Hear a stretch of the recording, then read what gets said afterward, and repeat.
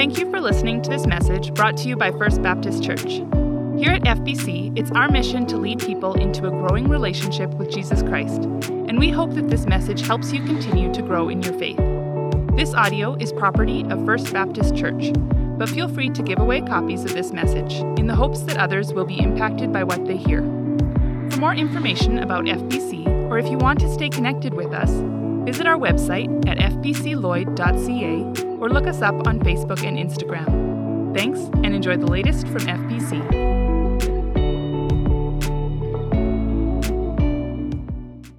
My name is Shirley Skiba, and I was security at the Lloyd Mall. And I just like to share an opportunity that the Lord blessed me with to be able to pray with someone. And one day, while I was sitting at my desk and I was writing up a report, I had a gentleman walk past the security desk, and I seen him walk by, and I looked up, and he turned around after he had passed my desk, and he came back, and he said, "Excuse me, can I ask you a question?" And I said, "Absolutely, my love, you can ask me a question." He said, "I need to know if you're a pastor." And I said, "Why would you ask me if I'm a pastor?" He said, "I don't know, but I had a feeling when I walked past your desk to come back and ask if you were a pastor." And I said, "Oh, my love, I haven't been ordained as a pastor, but I can preach to you if you want me to." I said, "Please don't ask me to sing." So he laughed. So I took my Bible off my desk, because I always like to keep my Bible on my desk. And I said, "Well, did you need me to read scripture?" And he said, "Would you pray for me?" And I said, "Oh, absolutely, my love. I will pray for you." He said, "Okay." He said, "Thank you. I appreciate that." So then he walked away from the security desk. So I put my report book away, and I stood up, and I called out to him, and I said, "Sir, excuse me, sir." So he turned around, and he said, "Me?" And I said, "Yes, my love. Did you not want me to pray for you?" And he said, "Well, yes." I said, "Okay, well, come back." And he's like, "Right now?" And I said, "Absolutely right now." So he came back, and I told him to come inside the security desk. So I prayed with him, and it was quite emotional. And he said, "Thank you so much," after I prayed. And he said, "Would you pray with my wife if I bring her tomorrow?" And I said, "Oh, absolutely. You can bring your whole family if you like." The following day, I was sitting at my desk again, and I heard a lady coming through the mall. So I looked up, and I saw this couple, and I recognized the gentleman. And she said, "You're the lady that prayed with my husband yesterday." And I said, "Yes, I am." She said, "Would you pray with me?" And I said, "Absolutely." She said, "Oh, I appreciate this so much." And I said, "Okay." So she came inside the security desk, her and her husband. The three of us joined hands. I got permission to hold hands with them. So then I prayed with them, and it was a very emotional time, and it was a blessing, actually, because it was all for God's glory, and they were believers, and they really appreciated and knew that I was praying for them. And so they gave me a hug when they left, and I just gave them blessings, and for the Lord to bless them and to keep them safe. But it was a lovely opportunity, with many opportunities that the Lord gave me while I was there at the mall doing security. Many times people came and asked for prayer, or just wanting to know things about the Bible, and I had the opportunity to share that with them, because I love Jesus and I like telling people about him. Good morning. It's a great testimony, wasn't it? Just certainly appreciate Shirley and her willingness to respond to God's call and to allow God to use her in the situations that she is in. I do trust that you've enjoyed this morning. Just been a blessing to listen to the worship songs and then to see the baptism. That's just such an incredible thing, and just such an encouraging thing to see people taking that next step in their relationship with God and their walk with Jesus Christ. I do want to say, Jingle Jam Friday night, that was a real privilege to be part of. It was the first time that I've got to see one of these events come together, and I have to just say Kelsey did an amazing job. I know she's probably not here, but let's give her a hand. She can see that online. And I'm sure you're going to hear more about that in the weeks to come. But just a real privilege to be part of it, to see the team of people that work together, the number of people that stayed to clean up. It took about 8 to 10 hours to set everything up, and it was all cleaned up in about an hour and a half. And that's just many hands making light work, and just amazing to see that team working together. So again, great event, trusting in the Lord for great results as well. I hope that you've enjoyed this call waiting series. I know it's been a privilege to work our way through this and just the different things that we see and understanding in our lives that the sovereign God of the universe wants to communicate with us. He wants us to be in a relationship with him. And we saw in that first week that he has reached out to us through creation, through his word and through his son. And we don't mean by any means to limit that. That's the only way he talks to us in small groups that you saw. There's a number of different ways that God communicates with his people. But in this first sermon that we looked at, it was that we focused on his word and his son and in creation. And we also talked about the fact that as believers in Jesus Christ, we need to be expecting God's call in our lives. We need to be willing to listen every day. Yes, we turn to God oftentimes in the big decisions. That's a good thing to do. But also we need to be expecting his call in the day-to-day. Just looking for those opportunities, looking for those nudges from him and saying, God, what do you want me to do? How do you want me to serve you today? And just looking for those opportunities to serve him. And last week, Doug did an amazing job. If you haven't seen that, I would encourage you to check out that on our YouTube channel or on our podcast. Last week's message on discerning God's will, talking about the fact that we want to make sure that we're hearing from God. And of course, first and foremost, if we long to hear from God, if we want to hear his voice, the most important thing and in the first step is to accept Jesus Christ as our personal Lord and Savior. If we want to have that two-way communication with God, we need to be in that relationship with him. And again, if you have not placed your faith and trust in the Lord Jesus Christ, that is our desire for you. Our desire is that you enter into that relationship with him, that you give your life to him, and then you begin this life of living in communication with God and listening to him and the opportunities that he brings your way. Today, we get to talk about responding to God's call. So there's a call, we expect it, we anticipate it, we discern that it's God's voice, and then we have to say, okay, what am I going to do with this call? How am I going to respond? And I think when we look at today's passage, I think we're going to see a lot of ourselves in that passage, because I think as we see God's call on Moses' life, he comes around and Moses is like, God says, hey, Moses, this is what I want you to do. And then Moses comes up with excuse after excuse after excuse as to why God has picked the wrong person. And in our lives, God's going to bring things our way. He's going to bring his call our way. And oftentimes, our first reaction is just to simply say, God, I'm just not sure that you've got the right person. I think, God, maybe this time you've dialed the wrong number. And God is saying to us, listen, stop with the excuses. Just start doing what I've asked you to do. And he's going to use us and surprise us in the way that he uses us. So let's begin. Let's have a word of prayer this morning, and then we'll dive right into Exodus chapter 3 and 4. Father, I do just want to thank you for this morning. Thank you that you want to talk with us. Thank you that you want to have that two-way communication. Lord, that you speak to us, and then we respond and we do what you have asked us to do. So God, today as we look into the excuses, as we look into your rebuttals of those excuses, I just want to pray that you would just help us. Help us to respond, help us to trust. And Lord, that we would see you do great things through us, even when we don't anticipate that we're capable of doing it. Just want to thank you in your name. Amen. And today as we begin our message, I want us to think about the fact of God's call. And this task that God called Moses to was a big task. And again, he was not ready for that call. He wasn't ready to respond. And right off the hop, I think, guys, what we really need to focus on or need to consider the fact is when God calls us, when he asks us to do things, more often than not, he's going to call us to things that are beyond our comfort zone. He's going to call us and ask us to do things that we don't think we're capable of.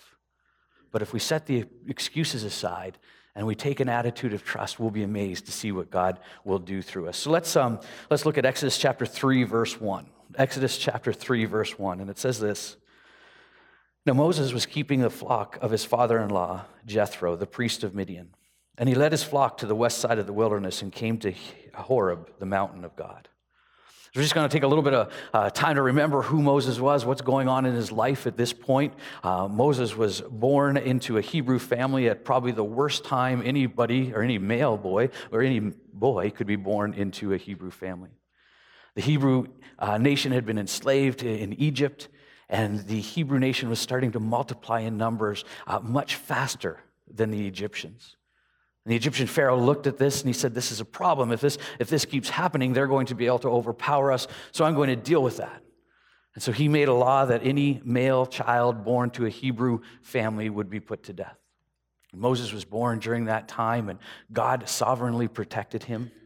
And not only was he protected, but by God's sovereign provision, he allowed Moses to grow up in the home of Pharaoh, in the house of Pharaoh, as one of Pharaoh's grandsons.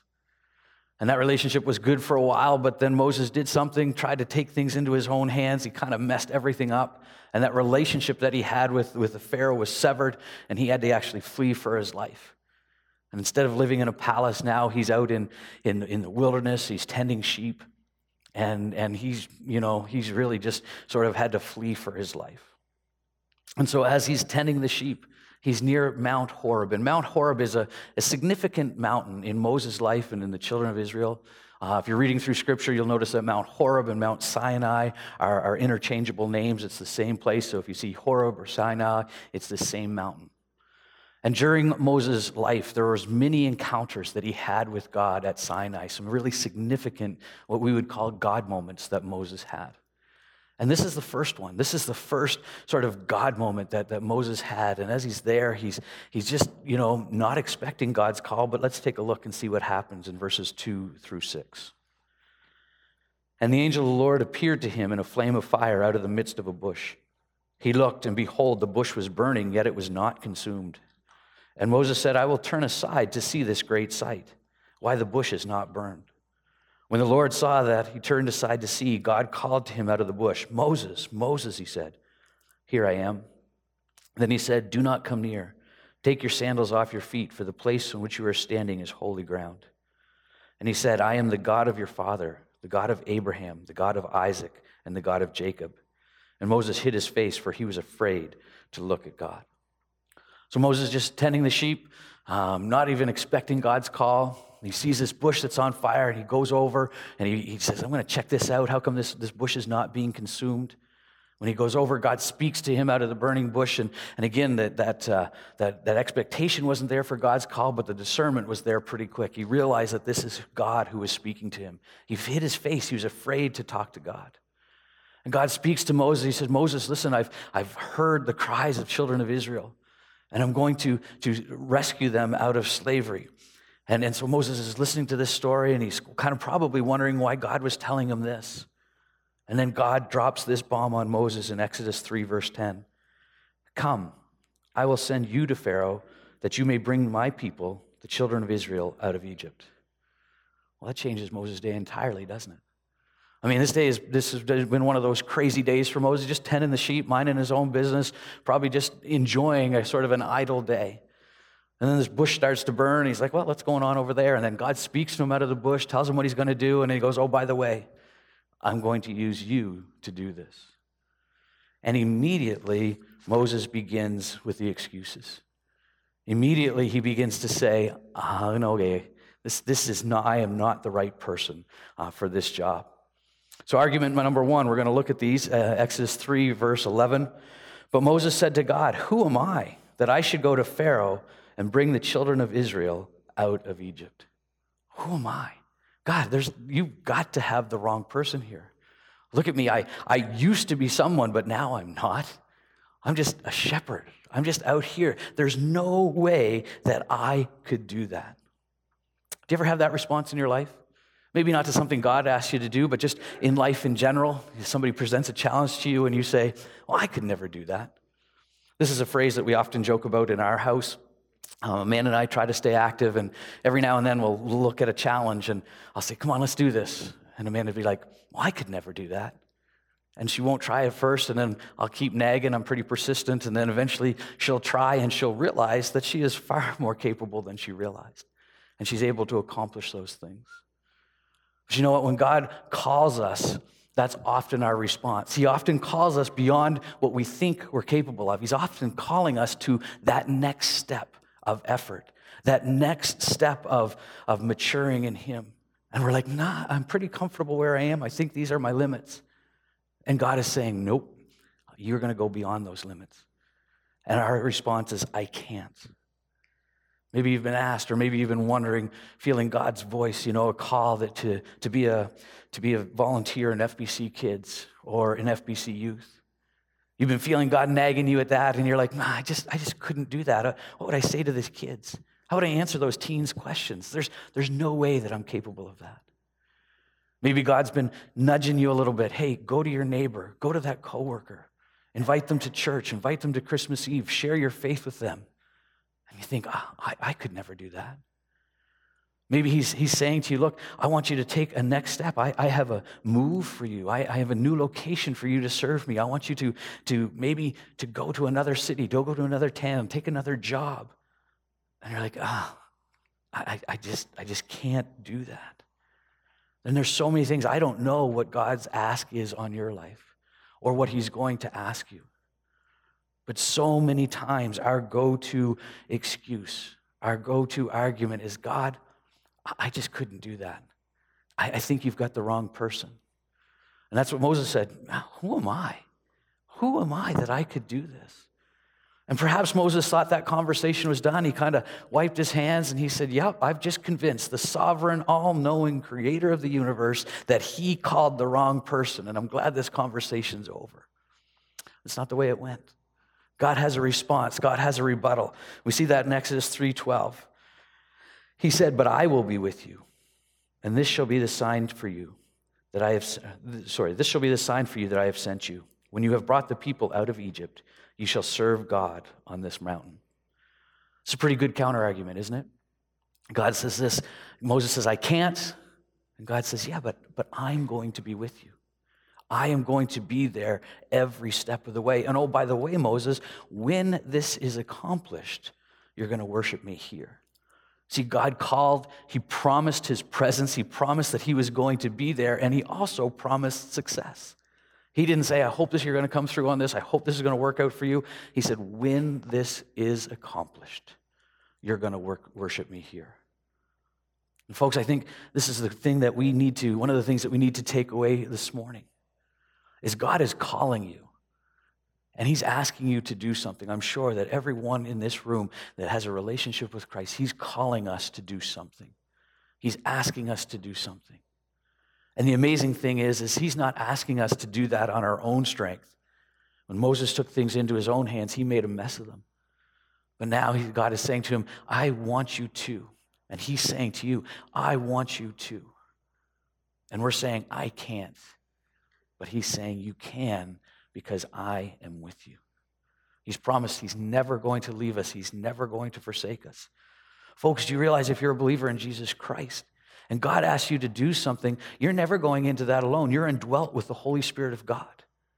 He is the third person of the Trinity, all-powerful, sovereign God, living in you, working through you, saying, I want you to do this.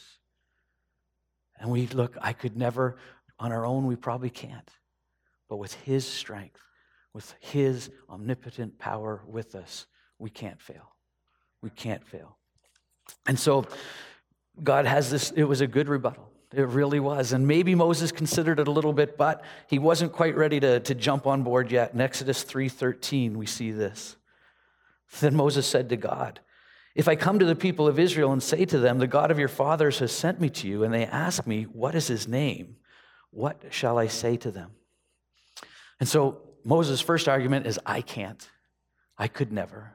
Second argument is, God, who are you really? You're promising to be with me, but who are you really?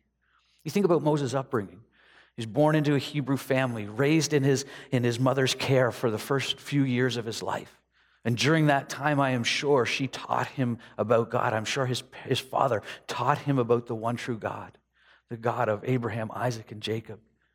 And I'm sure that they spent time doing that. But then Moses was transferred from their care to the care of Pharaoh's daughter. And he grew up as like I say, a grandson of Pharaoh. And he would have been taught about the Egyptian gods, the many Egyptian gods that he had. And so he was told the truth as a child. Then the culture that he was in started to pull him away from the one true God to multiple gods. And now God is talking to him saying, I want you to do this. And he's going, okay, you're going to be with me, but I need to know who you are. I need to know if I can really trust you, is what he's saying. And you know what? I think this can happen in our lives as well. That we can grow up in church, we can hear lots of things about God, and we know who he is in theory. But then as we live in culture and we live in society around us, we kind of get distracted and we hear different opinions on who God is, and we hear of different things, and we begin to wonder, okay, is God as powerful as I think or I thought that he was? And here's what Moses is doing. He's really having a crisis of faith. And that's what happens when God calls us. We have this crisis of faith, like, I know, okay, that you promised to be with me, but really, who are you? And so God responds in Exodus 3:14, and he says this, God said to Moses, I am who I am. And he said, say to this people of Israel, I am has sent me to you. Now, when you first look at that, you think, well, that's kind of a strange answer, isn't it? I mean, Moses talking to God, well, who are you? Well, I am who I am. You know, if you met a stranger on the street and you introduce yourself, hi, I'm Bruce, and who are you? Well, I am who I am. It seems like kind of a passive answer. It seems kind of strange and a little bit odd, but when God is identifying himself here as I am who I am, the I am, he is not being passive. He's actually getting to the very heart of who he is. Norman Geisler says this, the God of the Bible not only existed before all things, but all things exist because of him. He is pure existence, who gave existence to everything else that exists. Without him, nothing else would be. He continues on to say, this lofty picture of God includes that he is the eternal, self-sufficient creator of all things. He is the uncreated creator, the self-existent and incomparable one who has no equal. When God says, I am who I am, he's saying to Moses, he's saying to us, listen, he said, I am the one who brought everything into being. I am dependent on absolutely nothing. And I am saying to you, I am going to be with you. It's a pretty good ally, isn't it? Pretty good person to have in our corner, the one who brought everything into existence, who everything's existence depends on him. And so if he says, I want you to do this, don't you think that he can carry us through? Don't you think that he can work things out so that his will be accomplished? Don't you think that with him we can do anything? Isaiah chapter 40 says this. This is an amazing chapter of Scripture. I would encourage you to read it for yourself this week. But I'm going to read a few verses between 18 and 28. It says this, to whom then will you liken God? Or what likeness compare with him? Do you not know? Do you not hear? Has it not been told to you from the beginning? Have you not understood from the foundations of the earth? It is he who sits above the circle of the earth, and its inhabitants are like grasshoppers, who stretches out the heavens like a curtain and spreads them like a tent to dwell in, who brings princes to nothing and makes the rulers of the earth as emptiness. To whom then will you compare me that I should be like him, says the Holy One? Lift up your eyes on high and see, who created these? He who brings out their host by number, calling them all by name, by the greatness of his might, and because he is strong in power, not one is missing. Why do you say, O Jacob, and speak, O Israel, my way is hidden from the Lord, and my right is disregarded by my God? Have you not known? Have you not heard? The Lord is the everlasting God, the creator of the ends of the earth. He does not faint nor grow weary. His understanding is unsearchable. This is the God who's on our side. When God calls us to something and we say, God, who are you really? He is the self-existent one, the one who has brought everything into existence. He is the one walking through whatever he's called us, walking with us through whatever he's called us to do. So if he calls you to serve, he will give you the ability to serve. If he calls you to witness, he will give you the words to say. He will walk you through that. If he calls you to sacrifice, he will meet every need of yours. If he calls us to suffer, he will strengthen us in our suffering. He is the great I am. And he is saying, I am with you. I will walk through this calling with you. You'd think that'd be enough, for Moses. You'd think it'd be enough for us, but yet it's never quite enough, is it? Our faith, our trust is still weak, and Moses still was struggling with all of this. And so he says to God in Exodus chapter 4, verse 1, Then Moses answered, But behold, they will not believe me or listen to my voice, for they will say, the Lord did not appear to you. See, Moses now, his argument is this: nobody's going to take me seriously. God was asking Moses to go back to the place really of his greatest disgrace.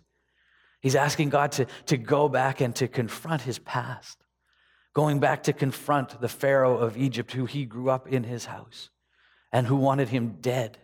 Go back to the Hebrew people who when Moses took things into his hand, you can see in Exodus chapter 2, Moses took things into his hands. He was about 40 years old. And he sees an Egyptian slave master beating one of the Hebrews. He looks around, he doesn't see anybody, and he kills the Egyptian taskmaster. And he hides the body. And the next day he's going and he sees these Hebrews fighting. He's like, why are you guys fighting? And they're like, what are you going to do? Kill us like you killed him? And so Moses realizes now that the Hebrews aren't really on his side. He realized that the Pharaoh, if he finds out, or he's going to find out that he had killed one of the taskmasters, he realized that the Pharaoh's not on his side anymore. Pharaoh's probably going to kill him. And he has to run for his life. And for the next 40 years, he's hanging out in the wilderness. He gets married. He's taking care of his father-in-law's sheep, and everything seems to be peaceful. But now God's saying, I want you to go back. I want you to go back, and I want you to glorify me in the place that you feel nobody wants to listen to you. It's a scary calling, isn't it? It's a scary calling. God says to us, hey, I want you to do this. And we think, nobody's going to take me seriously. Man, I've been trying to witness to my neighbors for months, God, and I've been telling them about the peace that you give. And then last week, my kids were just driving me crazy, and I lost it on them in the backyard. And now the neighbor's going to see that. They heard that, and they're going to think everything I said is a mockery. God's like, no, you go back. I want you to confront that. You might think, man, God, you want me to go back and talk to those people that I hung around with in high school and in college before I really put my faith and trust in you, before I committed myself to you? They know so much dirt about me. They'll never take me serious that I'm following you and I want to be obedient to you. God's saying, no, I want you to go back. You might have tried kids ministry a few years ago, and it didn't go well.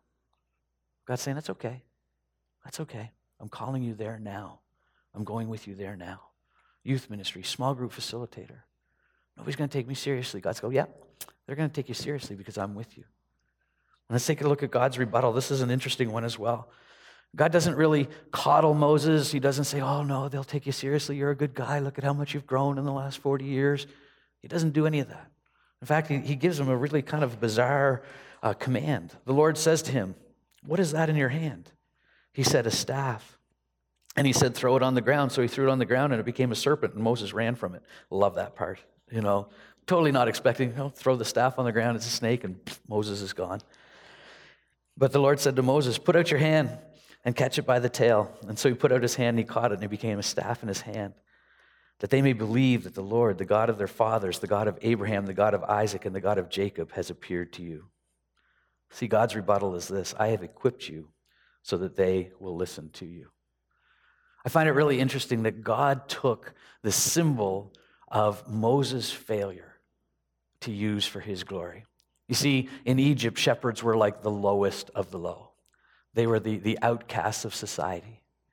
And Moses had grown up as a prince in Egypt, probably been taught to despise shepherds. And then after he kills the Egyptians, he runs, and what does he become? He becomes a shepherd. And he's holding that staff as a reminder of his failure, as a reminder of all the things that he messed up on. And God says, I am going to use that symbol of your failure to demonstrate my power to other people. Folks, we can't let our past failures hold us back. We can't let our past failures be the excuse for not moving forward with God. Yeah, we might have blown it in the past. There have been many times that I have blown it in the past. But God doesn't say, hey, I'm done with you. He said, that's okay. I might even use these failures as the means to demonstrate my glory to other people. So we can't use that excuse, nobody's going to take me seriously because of what I've done. God can say, I know exactly what you've done. And despite you messing up, I can use that for my glory to show other people who I am and to demonstrate my power through you. You take a look, Moses used that staff many times. Many times throughout the rest of his life, God used that staff to say, hey, I am the great I am. I am the one who has put Moses in this position. I am the one who controls the wind and the sea. I am the one who can provide for you water from a rock. So many different times. God used what Moses thought was shameful to bring honor and glory to himself. Man, again, Moses is like, okay, but I got another one here, God. I got one more. Just bear with me. And I'm not even sure if he was concerned if God was going to bear with him, but he was just going to try to get out of doing this. Exodus 4:10, but Moses said to the Lord, oh my Lord, I am not eloquent, either in the past or since you have spoken to your servant, but I am slow of speech and tongue. He's just like, God, I just cannot do this. I mean, listen to me as I talk to you now, God. I'm slow of speech. How can I do this? Right? How in the world could I go to Pharaoh and speak to him? How could I go to the Hebrew people and convince them with my stammering mouth that you want to use me to be their leader? And he's like, I just can't do it. God's rebuttal is this. Then the Lord said to him, who has made man's mouth? Who makes him mute or deaf or seeing or blind? Is it not I, the Lord? Now therefore go, and I will be with your mouth and teach you what you shall speak. God's getting a little tired of this debate, all right? He's not going for very long answers now. God, I can't. My mouth just doesn't work right. God's like, who made your mouth? Who made your mouth? Folks, when you look at your weakness, when you look at what you perceive to be an inadequacy, when you look at your inability to do something, we can't use that as an excuse, because if God has asked us to do it, he will enable us to do it. When I was in high school, grade 10 and 11, we used to have these quarterly oral reports that we had to do, write a paper and give a little speech in class. And I remember standing, I don't know why they did this, but we always gave our oral reports right in front of the fire exit. I don't know if that's just if you really thought you were doing a terrible job, you could just evacuate the building or whatever, but you're always standing there in front of the fire exit. And I had cue cards in my hand. And I literally could not hold my cue cards with one hand because my hand would shake so bad. Couldn't even read the cue cards. I would have to stand in front of the class with my hands interlaced, my fingers interlaced together, holding cue cards, just so I could get through an oral report. I only had to do 3 or 4 of them a year, I guess, quarterly. And I hated them. And then God, in his divine sense of humor, says, guess what you're going to do for your life? You know? You're going to stand in front of people all the time, and you're going to give talks and sermons and all of those things. And you think, God, I can't do that. Look at how high school went. And he's like, no, if I'm asking you to do it, I will enable you to do it. If you have something that you perceive as a weakness, God will either use that for his glory or he can correct it. He can enable you to do whatever he asks you to do. So then we get right down to the crux of it. Exodus 4:13 through 17. But he, Moses, said, oh my Lord, please send someone else. Then the anger of the Lord was kindled against Moses, and he said, is there not Aaron your brother, the Levite? I know that he can speak well. Behold, he is coming to meet you. And when he sees you, he will be glad in his heart. You shall speak to him and put the words in his mouth, and I will be with your mouth and with his mouth, and I will teach you both what to do. He shall speak for you to the people, and he shall be your mouth, and you shall be as God to him.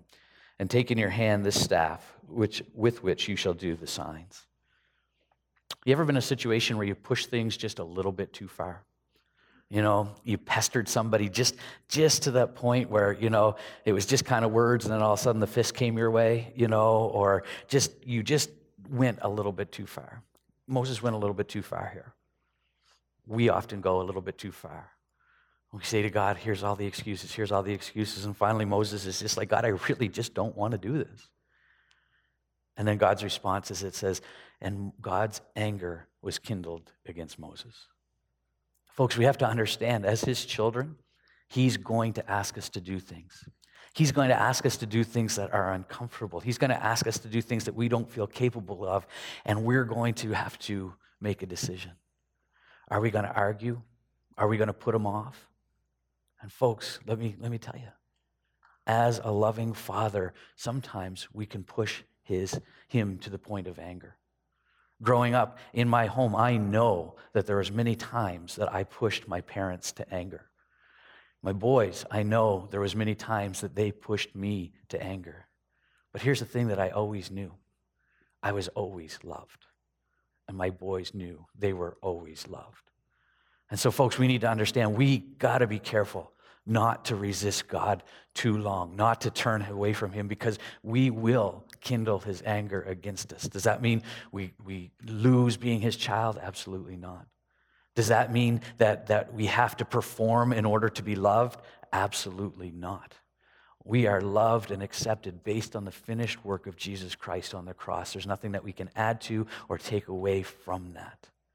But the thing that we have to understand as a loving father, if we keep resisting him, if we keep arguing with him, if we keep telling him no, no, no, we do run the risk of kindling his anger against us and missing out on incredible blessing or receiving chastisement from him because we just simply won't listen. And so, folks, we need to respond. We need to stop arguing. I don't know what God's asking of you. I don't know where he's placed on your heart a calling. But we need to stop arguing, and we need to just start doing. As we think, how does this apply? What do we do? As we think back to Shirley's testimony, we think Shirley didn't hesitate. God called, and she acted. And in fact, when that guy tried to walk away, she's like, no, we're not done yet. You get back here, right? Because God has asked me to do something on behalf of you. I'm going to do that right now. I'm going to take care of that right now. Folks, that's what our attitude needs to be. If you pop it over into the New Testament, Matthew chapter 14. You're probably familiar if you've grown up in the church. This is definitely one of the best flannel graph stories of, Peter walking on the water. They're out in the boat. The disciples are out in the boat. They're rowing all night, or they're straining against the waves. And Jesus begins to walk towards them on the water. This is a crazy event. You're in the boat. Man and I were talking the other day as we were walking. She said so many times we forget that the people that we read about in Scripture are just like us. So these guys are rowing the boat. They're straining against the wind. They're trying to just get to shore safely. And then someone comes walking to them on the water. Now, this doesn't happen. People can't walk on water. So what was their first assumption? What would your first assumption be? This is weird. This is weird. It's probably a ghost. It's probably a spirit, and they're wondering what to do. Thankfully, Jesus didn't leave them hanging, but immediately Jesus spoke to them saying, "Take heart, it is I, do not be afraid." And Peter answered him, "Lord, if it is you, command me to come to you on the water." I've thought about this a lot of times, all right?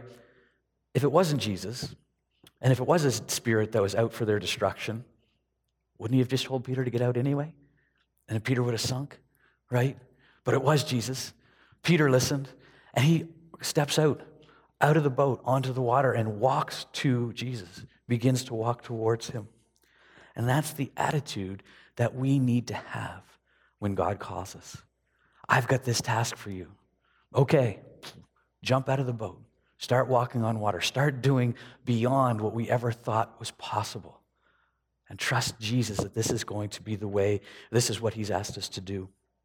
Priscilla Schreier, in the video that we looked at in small group, says this: the more clearly you know God, the more clearly you can hear him. This wasn't Peter's first encounter with Jesus. He had seen Jesus do a lot of cool miracles. And so he knew that if it really was Jesus, he had the capacity, the ability to allow Peter to walk on the water. So he jumps out of the boat. He hops on the water and begins to walk to Jesus. How do we overcome our fears? How do we overcome our excuses? We simply need to trust. We simply need to trust in the one who has called us and the ability that he has to see us through whatever he's calling us to do. When we doubt our ability, we need to trust that he is with us. When we question who he is, we need to remember that he is the one who created all things, and all things are subjected to him. When we question if we will be effective, we need to trust that he is equipped for the task. When we see our weakness, we need to trust that he can overcome them or use them for his glory. I was thinking this week, when I got to this part in the message, I'm thinking, okay, now, what points am I going to make to say this is how we overcome our arguments? And the only one that I came to mind was this: simply trust. God is capable. He is capable. He is able. If he's called you, then trust him, because he will enable you to do this. Peter pretty much makes it to Jesus, and then all of a sudden he begins to look around. And he begins to think about all the reasons that he should be failing. And inevitably he sinks because he took his eyes off Christ. He instead of trusting, he began to have those arguments. I shouldn't be doing this. This isn't what I'm capable of. This is impossible. Poof, he sinks. And Jesus says this in Matthew 14:31. Oh, you of little faith, why did you doubt? Oh, you of little faith, why did you doubt? If God's calling you today, step out of the boat. If God's calling you today, just trust. Trust that God will enable you to do what he has asked you to do. Did Peter blow it there? Sure, he did. He sunk. Was God done with him? No, absolutely not. In the book of Acts, we see the first sermon preached as the new church is planted. Jesus has died, been buried, risen again, and returned to heaven. And who does God pick to preach the first sermon at the birth of the church? It was Peter. And on that day, 3,000 people came to know Christ as their personal Lord and Savior. Trust. Go as far as your trust takes you. And if you falter, if you stumble, the next time remember what he has already done and go a little bit further and see what he is willing to do through you. Trust that you've enjoyed the service, this series on call waiting, that God wants to talk to us, that we need to be expecting his call, discerning his voice, and then we need to respond to him. We need to respond with trust, no matter what he's calling, no matter what we feel our capacities are. We need to trust in his ability to carry us through whatever he's called us to do. Let's close in a word of prayer. Father, I just want to thank you for this morning. Thank you so much for your word. I thank you so much for your ability to carry us through whatever you have called us to do. So, Father, I just want to pray for the folks here in this room today, and for myself included, wherever we are resisting your call. Lord, I pray that we would respond with trust, that we would get our eyes off ourselves and our surroundings and our abilities, and just trust that if you have called us, you will enable us. And so, Father, I pray that we would respond to you and recognize how great you are. I just thank you in your name. Amen. Thanks for being with us this morning. We'll see you next Sunday. If you've joined us online, again, thanks for joining us online as well. Have a great morning.